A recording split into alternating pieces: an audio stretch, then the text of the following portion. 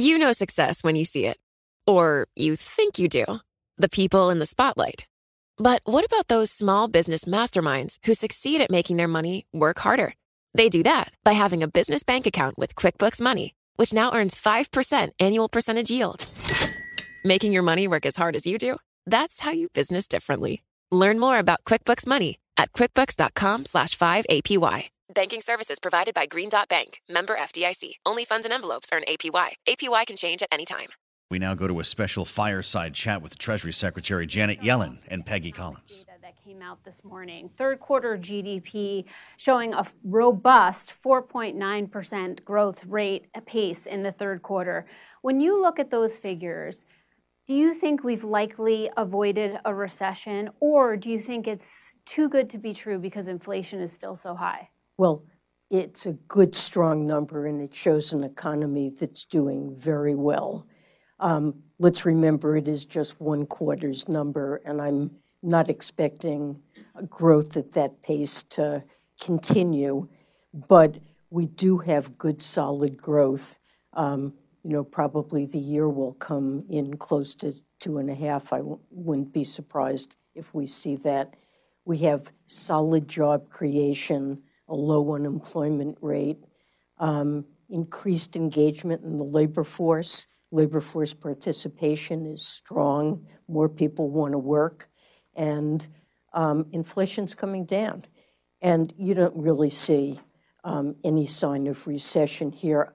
I have to say, I've been saying for a long time that I believed there was a path to bring inflation down in the context of a strong labor market. Frankly, it's about a year ago since I believe a Bloomberg model predicted that by October of 2023, now namely, that you saw the odds of recession at 100%. I don't think we have that.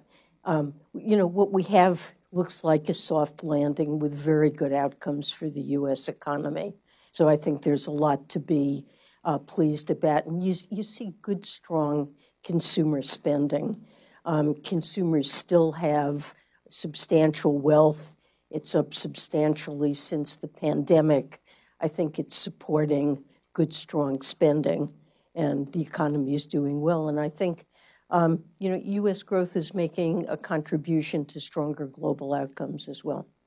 So you just pointed to a number of things that are positive about the U.S. economy, but we've done a lot of reporting in recent months here at Bloomberg. We sent reporters out all across the country, and what we're hearing from people on the ground is that when you ask them about their personal finances, they feel pretty good for a lot of the reasons you just mentioned, the labor market, their ability as consumers to spend. But when you ask them about the direction of the U.S. economy, the sentiment is much more downbeat. So what can you do to close the gap on the positive side in terms of how people feel about the U.S. economy, especially as we head into an election year? So I think Americans have been through a lot with the pandemic and a lockdown for almost 2 years, then a period of high inflation. And as you say, they do seem to feel good about their own personal finances.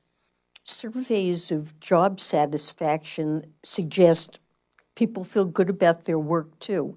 We've rarely seen higher numbers on job satisfaction, but they seem very worried about the economy and that things are not doing well. The U.S. economy has suffered from structural problems for a very long time. A significant share of the population, particularly those who haven't had a college education, have really not seen meaningful growth in their real income and have seen a decline in job opportunities over really approaching 50 years. And I think what Americans need to know is that the Biden-Harris administration is really decisively changing that. We are investing in America.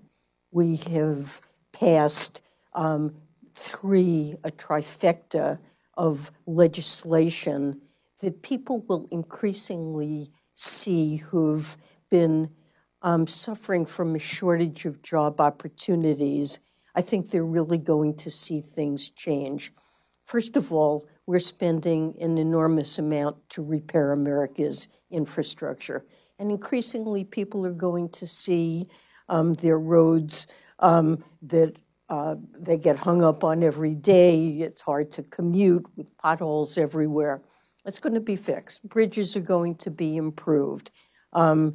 Airports, are going to, within the next several years, virtually every American will have access to good internet, so improving digital economy. And we've seen an enormous set of investments announced in response largely to the Chips and Semiconductors Act and to the Inflation Reduction Act in clean energy. And jobs are being created. What we see in this past year is that a disproportionate share of the jobs that are being created are in communities that have had less economic opportunity, communities with below average incomes and with a below average share of people who have a college education. So this means that opportunity will increasingly come to people who really haven't, in a sense, gotten a fair shake over the last 50 years as they've seen jobs disappear. And, President Biden and Vice President Harris and I really believe that you ought to have access to a good job, even if you don't have a college education. And increasingly, I think people will see that good opportunities are being created. Certainly the president is trying to go out and explain to people what this longer-term, medium-term agenda. He would say it's a matter of growing the economy from the bottom up and the middle out. What we've had is too much of trying to grow the economy through trickle down from with gains going to the top with the hope that it'll trickle down. And I think we're beginning to see the fruits of these investments beginning to pay off. So I think Americans have a lot to look forward to and are beginning to see this in their daily lives. So we were just talking about Americans' perception of the economy, but another thing we follow closely here at Bloomberg globally is investors' perception of the economy. So I want to ask you a little bit about the rise in yields that we've seen. We've seen yields surging over the last few weeks. The 10-year Treasury rose above 5% earlier this week. What's your view on what is driving that surge in yields and how much of it is connected to investors' concerns about the U.S. deficit? Well, I don't think much of it is connected to that. This is a global phenomenon in advanced countries. We're seeing yields go up in most advanced countries of the world. And largely, I think it's a reflection of the resilience that people are seeing in the U.S. economy, that we're not having a recession, that consumer spending and demand continue to be strong. The economy is continuing to show tremendous robustness, and that suggests that interest rates are likely to stay higher for longer. And so part of the increase in yields, I think, is simply a reflection of the strength of the economy, the notion that interest rates will be higher for longer. Now, whether or not that's really true, if we look at 5 or 10 years, what are interest rates likely to do? Honestly, for a very long time, we've felt that interest rates over decades had been coming down, real interest rates, and that there were deep structural reasons for that, in part relating to demographics. And those underlying trends, they're still there, they're still in force. So I think it's perfectly possible that we will see longer-term yields come down, but nobody really knows for sure. But I see the higher yields as certainly importantly a reflection of a stronger economy.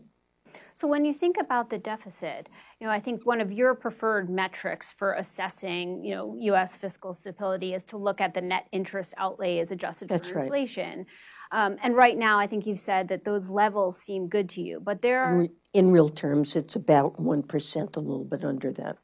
So that's helpful in terms of kind of the next figure I was going to mention is several economists out there are forecasting that figure by 2030 could be well north of 2%. So at that level, would you be alarmed in terms of the fiscal sustainability? Well, let me just say fiscal sustainability is really critical, and President Biden is committed to putting forward a fiscal plan that shows fiscal sustainability.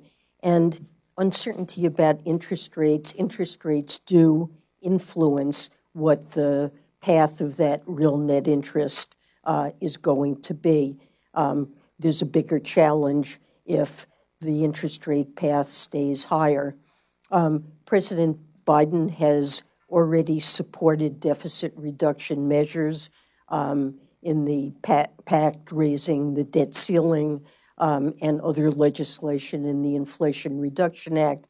There's $1 trillion of deficit reduction, and he proposed a budget that both invests in America, continues to do that, and also has revenue-raising measures that would result in another $2.5 trillion of deficit reduction over the next decade.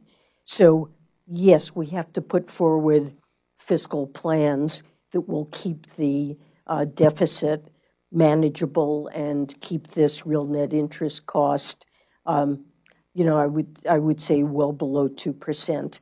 So the higher the interest rate path, the more that we need to do. I want to take a moment, Secretary, and turn to the global outlook. With the Israel-Hamas war happening in the Middle East, I think there's a concern by some that the war could spread or expand to broader in the region. I know that that's not your base case, but if that was to happen, could you walk us through your risk scenario for what that might mean to the global economy? So I guess I have to say my focus as I look now at what's happening to the Middle East really is the tragedy, the human tragedy that's taking place, what the Israelis have suffered, and of course we're worried about casualties in Gaza as Israel, pursues its war against Hamas. And so it's really the human suffering that I think should be our focus in countering terrorism. We're monitoring the economic consequences carefully. So far, I would say we've not yet seen much that has global consequences. Oil prices are largely flat. What could happen if the war expands? Of course, there could be more meaningful consequences, but I think it's premature to speculate about those, and I think our focus should be keeping this contained and not spreading. So on Hamas, I know the Treasury Department has taken further moves in the last few weeks to restrict financing to Hamas, and your Undersecretary, Brian Nelson, is actually in the Middle East right now. Do you think there's room for further restricting or limiting financing to Hamas? And if so, can you tell us what might be some of the next steps?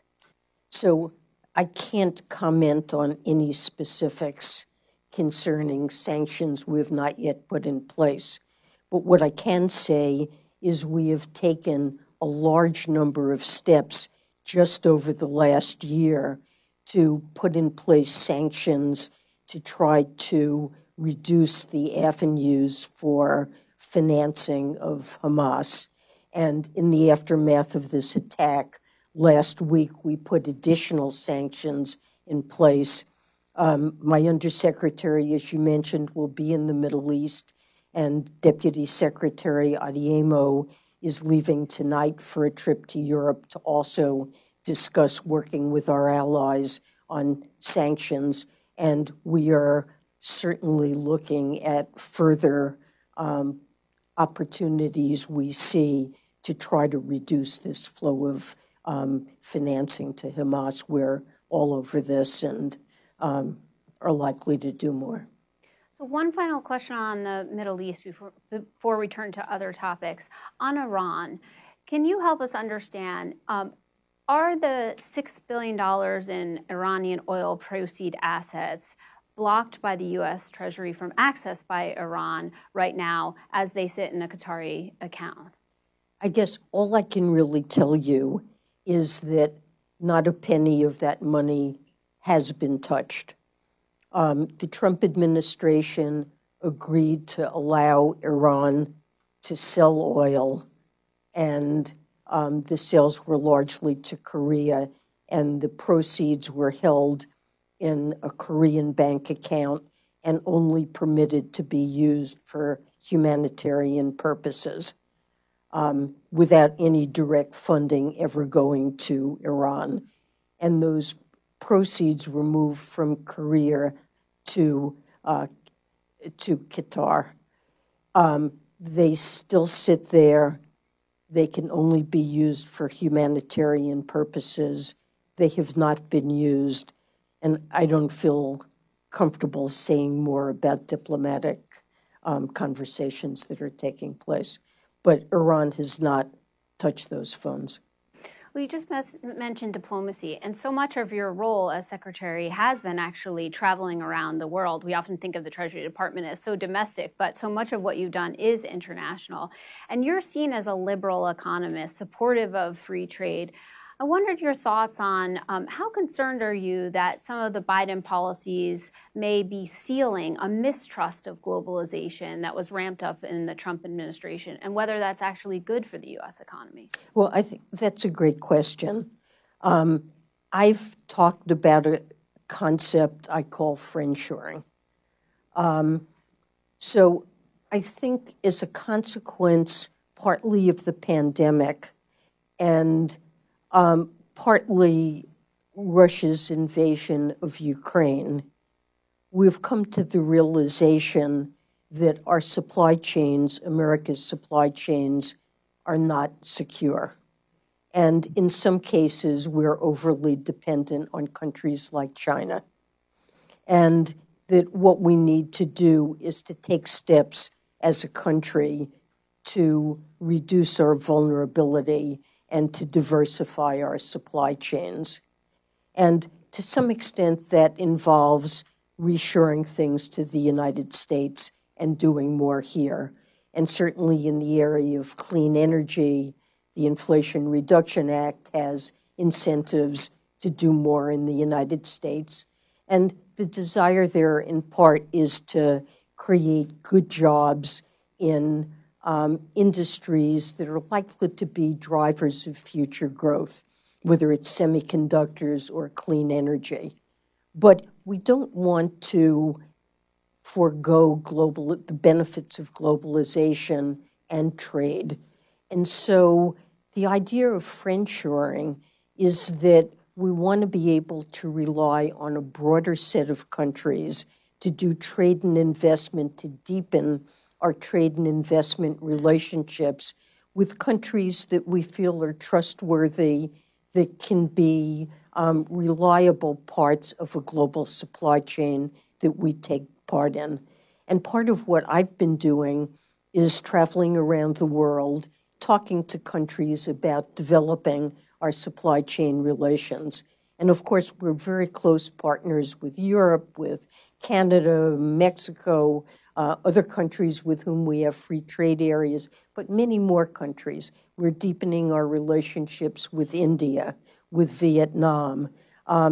So we want this to be broad. We understand that the international division of labor with countries taking advantage of the benefits of comparative advantage, doing what you're most efficient at, relatively efficient at, that this is a great set of benefits, both for the United States and also countries that are given the opportunity to trade and that contributes to their growth. So we don't want to forego that, and we do want to maintain the benefits of globalization, but without the vulnerability that comes from undue reliance on a few countries that may restrict trade for political or other reasons.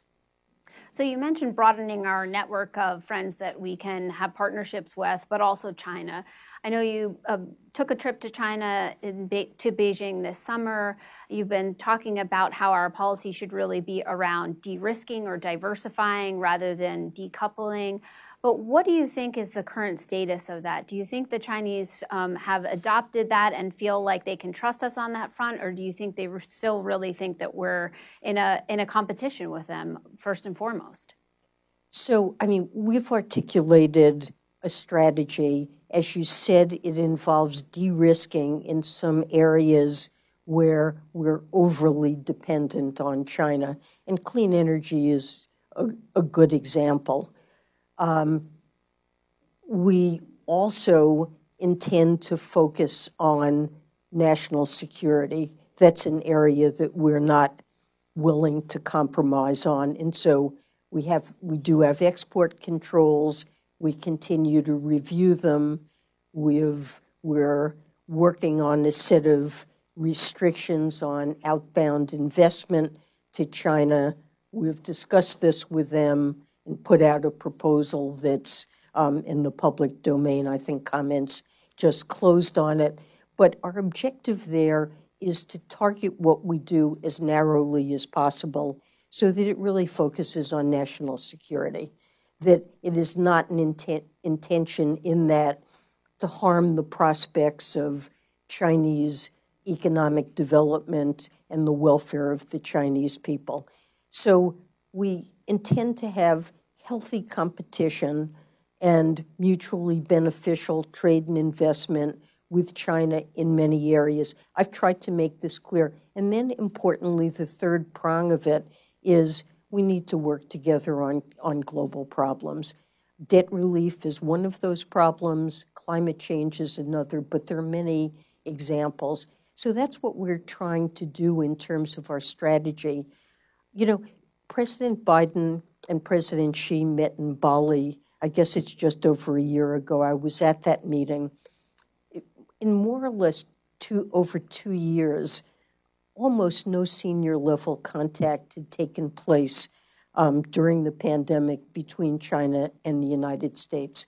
And I think that was a dangerous situation. And especially when there are disagreements, it's actually important to be able to discuss them, to talk through, to see the other country's point of view, and to discuss areas where you're not in sync. And it was recognized by both sides that we needed to talk more, to deepen our discussions, exchange of information, and particularly in economic areas, macroeconomic performance, financial markets, where our behavior has spillovers back and forth to one another, and also our decisions affect the global outlook as a whole. And that's what I tried to begin in my meetings that I had in China. And things have continued very positively from there. We've formed 2 working groups. They report to me and my Chinese counterpart, He Lifeng. One concerns economic matters, the other financial matters. The working groups met earlier this week. Both of them met, and we now have a set of very constructive and deepening discussions about areas of mutual concern. And it's good to have contacts throughout our chain at levels below secretary, staff level discussions, and channels of communication where when a problem arises, each side can pick up the phone and discuss it before it rises to the level of a really serious disagreement. So I think this agenda is working. We certainly will continue to deepen our economic relationship and discussions, and I'm feeling very good about how things are going there. Turning back to the U.S., Secretary Yellen, you've described the Biden administration's economic policies as something you refer to as modern supply-side economics. And with those policies, they're aiming to increase the productive capacity in the U.S. That's right. That's a pretty good big goal. So can you talk to me a little bit about how long do you think it's going to take for some of those policies to become entrenched enough that they stick and have a real impact on people? And the reason I'm asking is because I'm looking ahead to next year. The election's coming up. What's at stake if the Democrats don't retain the White House in terms of the ability for some of those policies to take hold? So, yes, modern supply-side economics, it's in part a growth strategy, and this is something Republicans and Democrats, I think, share a desire to see real wages and incomes increase, to see economic welfare for the broad set of Americans to improve over time, and an economic growth or, quote, supply-side strategy. This isn't a matter of demand management. It's a matter of improving our economy's ability to produce goods and services over the medium to long term. We, I think, agree on that. It's widely accepted. The Republican strategy has been, as I said, largely a trickle-down strategy of giving tax breaks or deregulation to the rich and to corporations in the expectation or hope that benefits would trickle down more broadly. I see that as a failed strategy and one that has really not been successful at creating broad shared prosperity. And I see modern supply-side economics as having the same objective but proceeding in a different way. And there are many factors that are inputs into growth besides private investment. For too long, we ignored infrastructure. So investing in America's infrastructure has a return, produces benefits. R&D, we're now really, after having decades in which U.S. spending on research and development, certainly at the federal level, had fallen to very low levels. We were no longer one of the leading countries in terms of the resources we devote to R&D. That we've stepped that up substantially in the legislation that's been passed.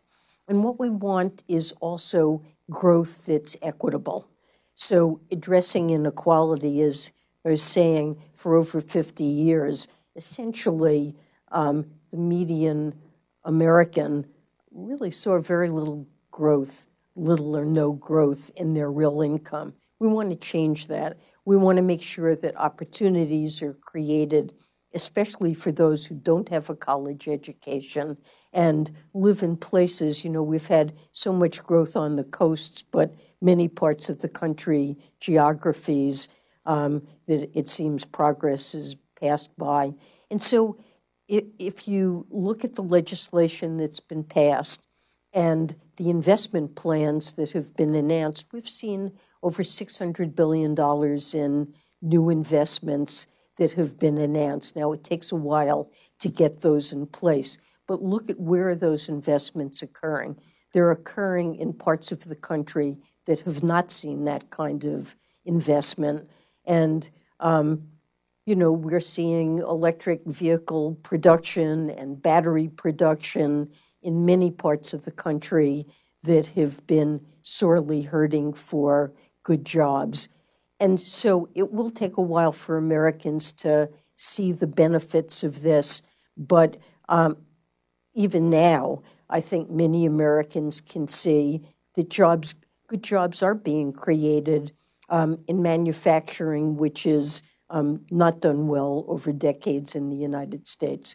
So I believe that opportunities will be created and people will be able to see that over time in their daily lives. No matter what. Secretary, you've been in public service nearly 5 decades now, holding the... It's a long time. It's a lot of working years as so. as a labor economist. I will say that you've held the top economic posts, across the CEA, Fed, and now Treasury.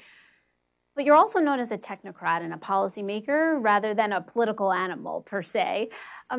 When you look at the divisiveness in Washington that we've just seen in the past few weeks, even just on Capitol Hill, are you concerned that there's less and less room for a person like you to come into government in Washington and make a notable difference at the highest levels if you're not as politically driven as policy driven?